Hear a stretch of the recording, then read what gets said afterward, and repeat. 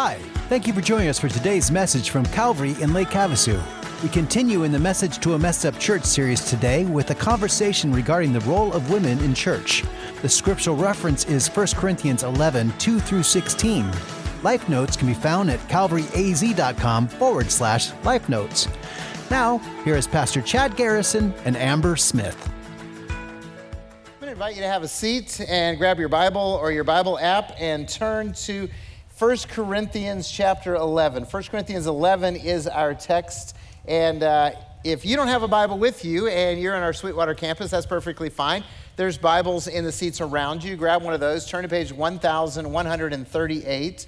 That's 1138. You'll be able to follow along. If you're joining us from our Parker campus, then there's a table right in the middle of the room. You can just get up right now, go back there, grab a Bible, turn to page 1138, and you'll be able to follow along with us. And no matter which campus you're at, if you don't have a Bible and you want one, take one of those with you. We want you to have a Bible and be able to read the Bible. If you're joining us online and you don't have a Bible and you want one, just message us. Service hosts can take that message, or you can email us at calvaryaz.com. We'd be glad to get you a Bible because we know if you read God's Word and apply God's Word, God is going to change your life. So, hey, today we have the opportunity and responsibility to share a message from Scripture that I know may offend half of you. Okay, I'm just saying that. We're talking about the role of women in the church, and we're starting in 1 Corinthians 11, going to spill over into 1 Corinthians 14 a little bit. And since I am a coward, I invited... All right, I know I'm not. But I invited Amber Smith, our Serve Director, to join with me in teaching this message. Because I thought if we're discussing women in the church and in ministry, then I thought that a woman involved in ministry who holds a Master's of Divinity from Southern Seminary and is our Serve Director could be a great help in presenting that. So... For those of you who are new, and for full disclosure, she's also my oldest daughter. So, yeah, some of you are like, oh, I did not know that. Now you do. Hey, look, churches have been fighting about the role of women for about 2,000 years. So I don't expect us to solve anything today. Okay? I mean, we're going to answer some questions. We're probably going to raise some questions. And you may have some, more questions out of this. But we're going to share with you kind of how we understand Scripture and explain how Calvary navigates this issue. So one request and one only, please listen to the entire message before expressing your outrage. Please listen to the entire message, and then if you have questions or comments or would like to ask something of either of us, then email us or make an appointment. We'd be glad to talk further about this. We'll be available after the service as well. So we're going to start off 1 Corinthians chapter 11. I'm going to pick up in verse 2, where the Apostle Paul says, "Now I commend you because you remember me in everything and maintain the traditions even as I delivered them to you. But I want you to understand that the head of every man is Christ. The head of a wife is her husband, and the head of Christ is God. Every man who prays or prophesies with his head covered dishonors his head, but every wife who prays or prophesies with her head uncovered dishonors her head, since it is the same as if her head were shaven. For if a wife will not cover her head, then she should cut her hair short, but since it is disgraceful for a wife to cut off her hair or shave her head, let her cover her head. For a man ought not to cover his head, since he is the image and glory of God, but woman is the glory of man. For man was not made from woman, but woman from man. Neither was man created for woman, but woman for man. That is why a wife ought to have a symbol of authority on her head, because of the angels. Nevertheless, in the Lord, woman is not independent of man, nor man of woman. For as woman was made from man, so man is now born of woman, and all things are from God. Judge for yourselves, is it proper for a wife to pray with her head uncovered? Does not nature itself teach you that if a man wears long hair, it is a disgrace for him? But if a woman has long hair, it is her glory. For her hair is given to her for a covering. If anyone is inclined to be contentious, we have no such practice, nor do the churches of God. Yeah, 1 Corinthians 14, 34 and 35 says, "The woman should keep silent in the churches, for they are not permitted to speak, but should be in submission, as the law also says. If there is anything they desire to learn, let them ask their husbands at home, for it is shameful for a woman to speak in church." So these passages and others, like 1 Timothy 2, 1 Peter 3, raise questions that we have to struggle with as followers of Jesus. So if you believe that Jesus actually is the one and only Son of God and Savior of the world, if you believe that Jesus died on the cross to pay for your sins and was raised from the dead, and you've made a commitment to follow Jesus with your life, then this applies to you. Now, if you're not a follower of Jesus, we want you to be a follower of Jesus. We'd love to include you in the lake baptism next weekend, all that. But here's the thing. Listen in, because this is God's word to us. Now, if you're a follower of Jesus, then the first point of struggle is simply this. Do you affirm the authority of the Bible?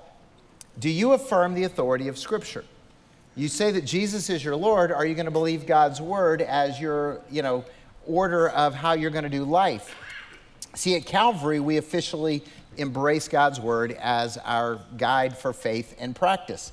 Our first essential belief. By the way, if you haven't taken intro, this is covering some of those things. So we have 5 essential beliefs here at Calvary.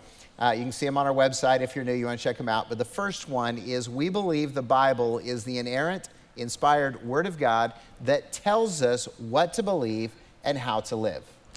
Okay, yeah. We believe that Scripture is our authority. Yeah. So we have this temptation to reject the authority of Scripture. And sometimes we come to passages like these, and they make us a little bit uncomfortable. And we read them, and we're like, I don't really know if I like that. I'm just going to skip over it. I'm not going to pay attention to that so much. And it's not just passages that talk about women. It can be passages that talk about anything from anger or unforgiveness, how we spend our money, not getting drunk, how we talk to people, or how we live out our sexuality. But no matter what the topic is, when we come to passages that have that knee-jerk reaction of like, I don't like this for whatever reason, we need to stop and ask ourselves, do I believe that the Bible is the inspired, inerrant Word of God that is completely true and accurate? And am I going to follow it no matter what it says? Am I going to choose to submit my thoughts, my desires, my plans to what God says and follow Him even if I don't like what it says? See, we cannot pick and choose what we're going to believe from the Bible. We either follow God completely or not at all. In Revelation 3, Jesus says that He's going to spit out the church of Laodicea from His mouth because they are lukewarm. They were picking and choosing what they were following from Jesus and disregarding the things they didn't like. See, we cannot be wishy-washy when we are following Jesus. We have to be fully committed to following Him. So are you going to let God have authority over all of your life, every aspect of your life? If that is yes, then we need to study Scripture and understand why it was originally written, to who it was written to, the purpose they were writing to, and then once we understand that, then we can apply it to our lives today. So if Calvary affirms biblical authority, the question is, why am I sitting here teaching with my head uncovered? So that leads the question to, how do we understand these passages? See, these passages have been used and abused in ungodly ways through the years, especially when you realize how affirming and uplifting Scripture is for the place of women. In the way that Jesus taught and modeled and just showed us in His actions, interactions with people, He elevated the role of women in their culture, both in His teachings and in His personal behavior. And just think about some of the roles of women in Scripture. I mean, there's no story of Jesus without His mom, Mary. One of the biggest things that we don't realize because of the culture that we're in, but the people who first encountered Jesus when He was raised from the dead were who? Women. Yeah, they were women. And here's the crazy thing, especially if you're, talking with some of your unbelieving friends who are saying, well, the Bible's just a myth. No, in first century Israel, women were not even allowed to be witnesses in court. And yet in all the Gospels, who encounters Jesus first? It's women. And I think that God did that on purpose. If you go on in Acts, there's a couple, Priscilla and Aquila, who are serving as missionaries. Philip the deacon, who is throughout the early part of Acts, had 4 daughters. They were prophetesses and prophesied over Paul in his journeys. And the Apostle Paul actually wrote the words in Galatians chapter 3 that says, there is neither Jew nor Greek, slave nor free, there is neither male nor female, for you are all one in Christ Jesus. Same Paul that wrote this whole statement about women to the church in Corinth. So the first rule when you're studying the Bible is culture and context. Who is this written to? What was it written about? And what was the writer trying to communicate to his readers? And that's where we, as people who believe in the Bible, need to understand how to read the Bible, because there is a difference between moral laws and cultural rules. Moral laws and cultural rules. Think back to the Old Testament with me, if you're familiar with this. You guys ever hear the 10 Commandments? Yeah, you guys know the 10 Commandments, right? I'm not going to ask you to quote them right now, but you're familiar with them. There includes stuff like, you shall not murder, you shall not commit adultery, you shall not steal, shall not bear false witness, don't covet, all that stuff. And so those are moral laws, which are universal. They don't ever go out of fashion. They don't ever stop being relevant. They apply to everyone at all time. But at the same time, in that same context, there were all kinds of laws given to the people of Israel that were cultural laws, like food laws, right? You guys ever read the Old Testament food laws? Well, in Israel, they're still living those out as a culture. They're called kosher eating. Anybody ever eaten kosher? It's boring because you can't mix meat and cheese. Can I just tell you, I reject those cultural rules for my living, because I'm going to have a cheeseburger. I'm going to have pizza. Cheese and meat on my pizza. So these are important things. But they had other rules. They have cultural rules about Sabbath and about what you can and can't do on the Sabbath, so much so that in Israel they have Sabbath elevators so you don't have to push the button. They even had cultural laws about women and their menstrual cycle. And if we still followed those today, we would only be in public 2 weeks out of the month. So thankfully, we don't have to follow those. So moral laws and cultural rules. We need to be aware of the difference in those two things. And this passage is about culture and context. Now, having just come back from Africa and worshiping with people in Zambia, look, they do church different than we do church. They worship different than we worship. Okay, they apply things in the gospel differently than we apply it because their culture is different. And just as Zambia is different from the United States of America, hey, the United States of America is different than we were 100 years ago. I mean, 100 years ago, women had just, gotten the approval to vote.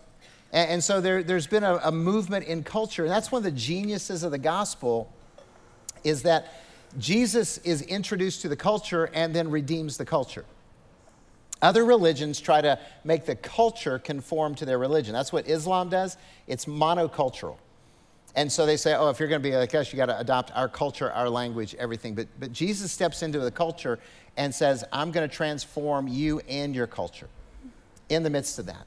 And so this passage is about culture and context. And by the way, if you went to a Muslim-dominated country right now, this passage would be pertinent to the people in that culture. Yeah. Because the women are still covered and they're still not interacting with men in public. So, just some information about first century Corinth and Roman culture that influences this passage. Women's place in those cultures depended on sort of who they were. So, Jewish women, who at the time were slightly above property in their culture, always were veiled in public. Always. And they never talked to men in public. They weren't even allowed to speak or read the scriptures in the synagogue. Okay, so that was their place. Greek women who were reputable were secluded from society. They didn't go out very much. When they did not speak in mixed company. And then Roman women who were respectable had a lot more rights. And so they could own businesses, and they could, were own property, they had all kinds of rights, but they usually did not speak in public gatherings. They still had a place. And then there were other women. Now, most of these were considered loose and immoral. They were prostitutes, they were slaves. They had no rights. They were signified by their clothing, and these women were seen as immodest and outspoken. Yeah, so Paul is addressing the church in Corinth. He's writing to the Christians at Corinth. And the city of Corinth, their main deity that they worshipped was the Greek goddess of Aphrodite, and she was the goddess of love. And they had multiple temples in Corinth dedicated to her, but they had one main temple. It was the largest temple, and it had about 1,000 temple prostitutes for people to come worship there. And so one way to identify these prostitutes were they had their heads shaved. The women had their heads shaved. Another cultural thing is that men who worshiped in pagan temples, when they prayed to their idols, they would cover their heads. Another thing is that women who did not have their head covered in society, out in public, were either seen as a prostitute or someone who was an adulteress. So you can see that there's a lot of cultural things going on that Paul is addressing here. He's telling the Christians in Corinth to stop acting like people that don't know Jesus, because as followers of Jesus, we are supposed to live and act differently so we can represent Christ to the world around us. See, the women, by having their hair uncovered, were not respecting their husbands by walking around saying, I'm acting like an adulteress, and they weren't respecting Christ because they were abusing their freedom in Christ by confusing people about what it means to follow Jesus. And so anytime that we abuse our freedom in Christ or act in a way that leads someone away from Jesus, we are in the wrong here. And so since Paul is addressing how the people in Corinth were to dress themselves, I think we can address that today as well. So some questions. Is your political shirt being a hindrance to the gospel? Is you wearing a Calvary shirt out in public and being rude to the waitress or someone in a grocery store being a hindrance to the gospel? I will take this shirt away. Yeah. In that moment, if I see you. Yeah. Is your immodesty hindering the message of the gospel? See, Paul is telling the women not to look like prostitutes. And I think we can say the same thing today. Our culture encourages women to wear as little clothing as possible. Our culture says, hey, it's okay to wear a sports bra as a shirt. Well, guess what? It's not. See, Paul writes that whatever we do in word or deed, we need to do it to glorify God. And so we can ask ourselves when we get dressed in the morning, is my outfit, is the clothing that I'm wearing glorifying God? As for chapter 14, these are not a prohibition for women never to speak in church, because otherwise I would be sinning right now. But if you look at the context of where these verses are in the book of 1 Corinthians, in chapter 14, Paul is specifically addressing the interpretations of tongues and prophecy. And so Paul is saying women should not interpret tongues or prophecy. So he's limiting what women can do. But he's not saying women cannot speak ever in church, because otherwise he would be contradicting himself in chapter 11, and the Bible never contradicts itself. And so he's saying there are a few things women cannot do in church, but they can speak if they are dressed appropriately. So does that help you guys understand the culture and the context of this passage and the moral laws and the cultural laws a little bit? Does that make sense? Hopefully that makes some sense. Because now we want to talk about two primary theological views. Now, again, the church has been arguing and discussing how to understand these passages and what it means. We're sharing some of ours, but there's two competing views that are both biblical on how to approach the role of women. Now, I'm just going to say this, it doesn't really matter which view you hold as long as it's a biblical viewpoint. Okay, you need to make sure you understand why you believe it and how it is supported in Scripture, as long as you understand the biblical part and as long as you respect people who have different views. Okay, because we want to be united in love and in mission, not fight about, all the lesser doctrines. This is an important doctrine, but it's not essential here at Calvary. So, Amber, talk about the first view. Yeah, the first view is complementarian, which emphasizes God's created order. So it says God made man first to be the leader. Then God made the woman to be the partner, the helpmate, and to complement the man. This view recognizes that men and women are both equal in God's sight. They are both made in the image of God, but they have different roles given to them by God from creation. Okay. The other viewpoint is called egalitarian, and it emphasizes the equality of all believers.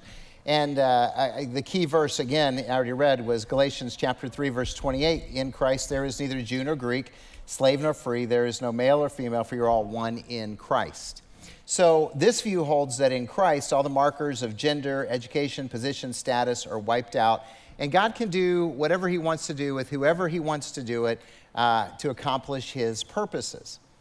Now, I just want to share with you my personal conviction, and because I'm the lead pastor, you might be wondering what I believe. So I am complementarian in my understanding of Scripture.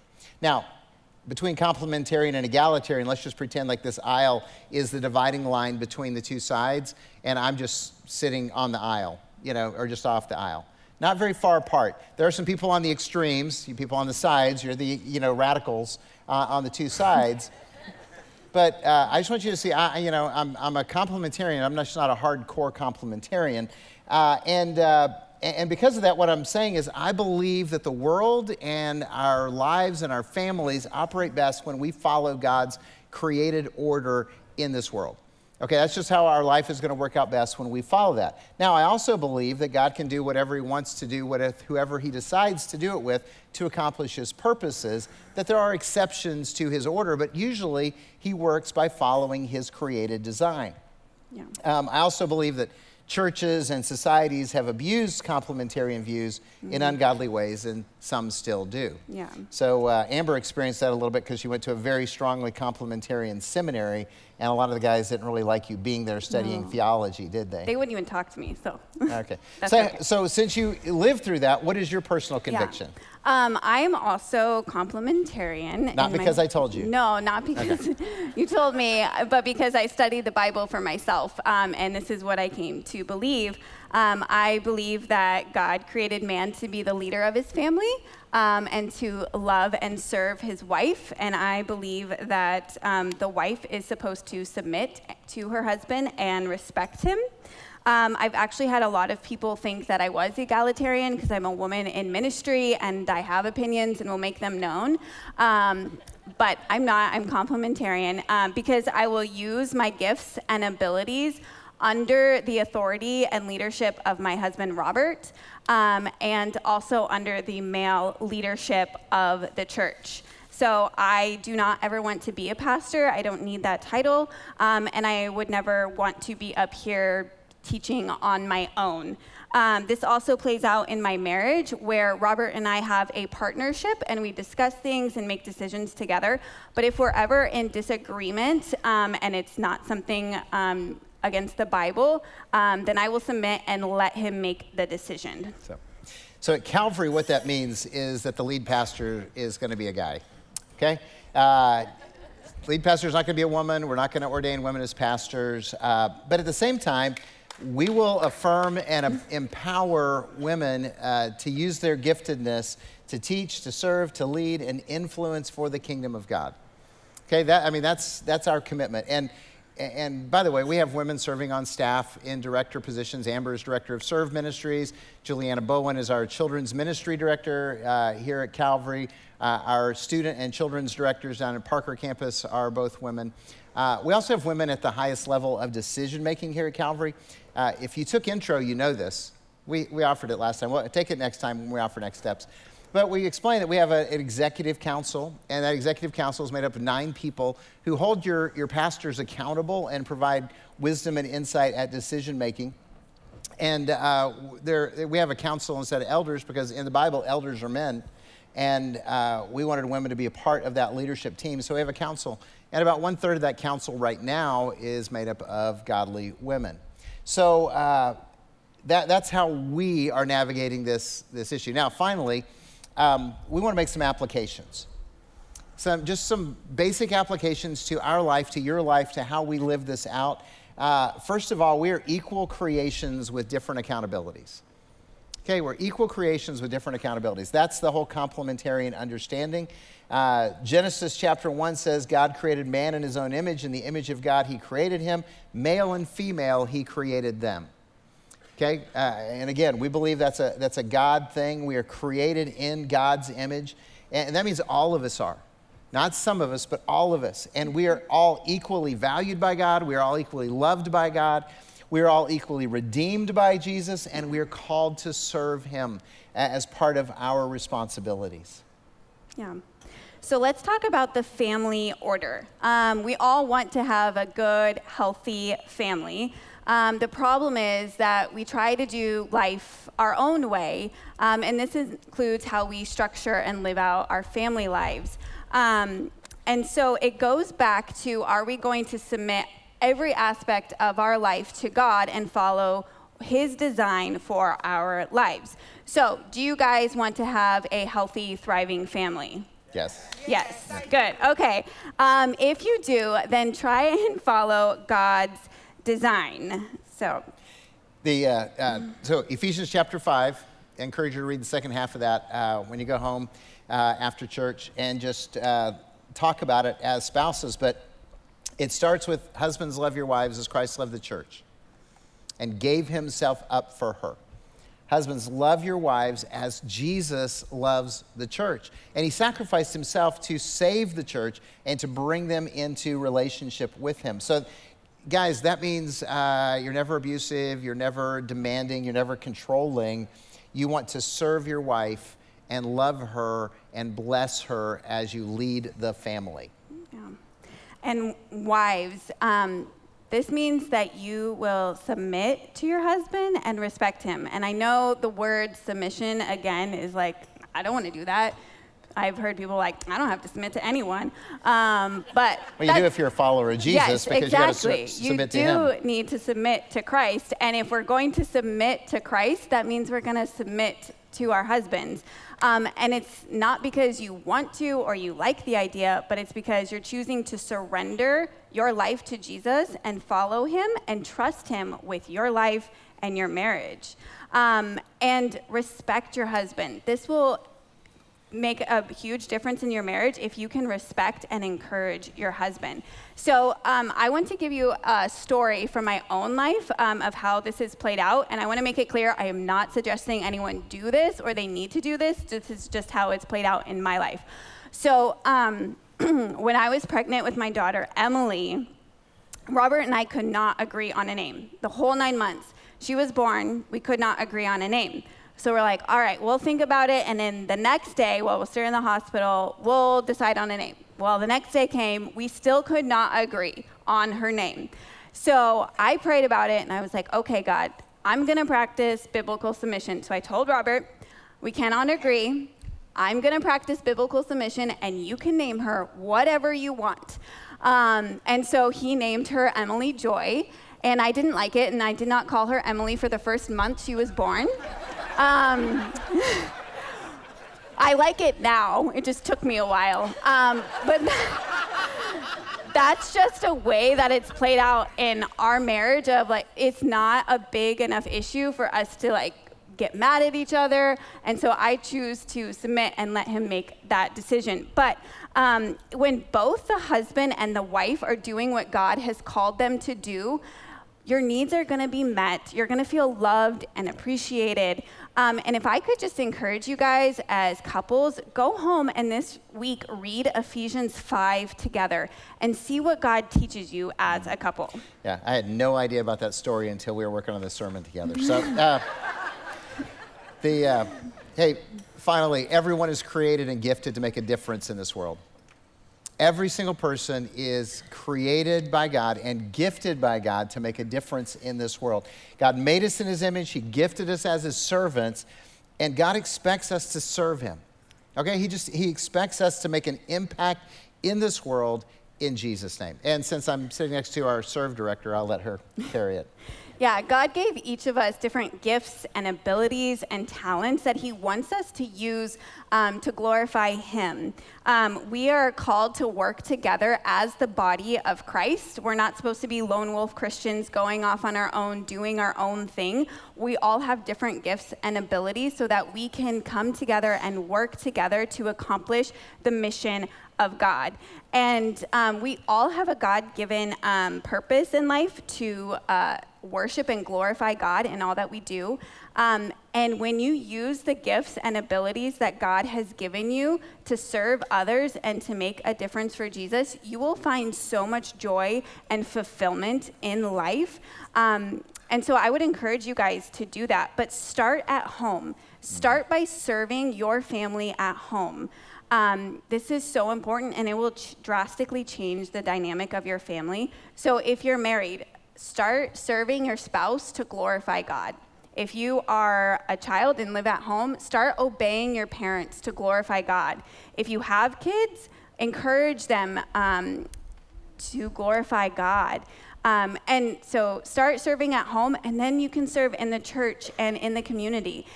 You can serve with children or youth if you love Jesus. And if you like kids and can pass a background check. Yes, liking kids is very important.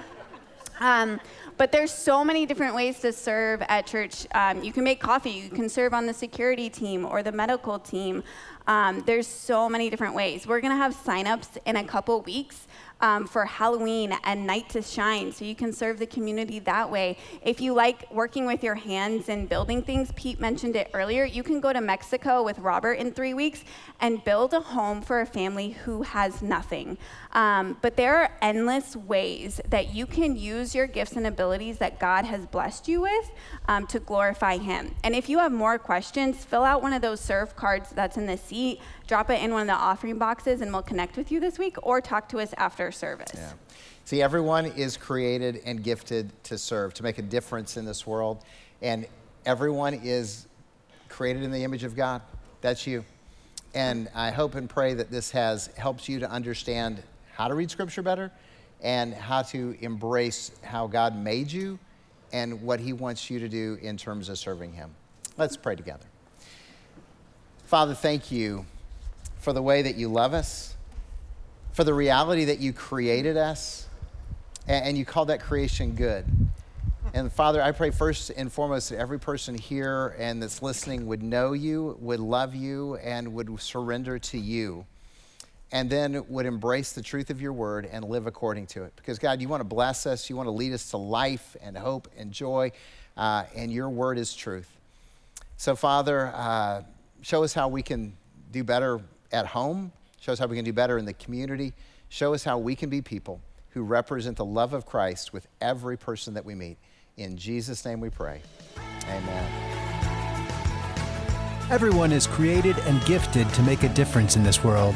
At Calvary, we believe that men and women are equal creations. However, we have been made with different accountabilities. If today's message spoke to you and you would like to support the ministry of Calvary, you can do so by visiting our website, calvaryaz.com. The homepage has links to contact us, to give, listen to past sermons, and subscribe to the Word for the Day daily devotionals. That's it for today. I hope you'll join us again next week. Bye-bye.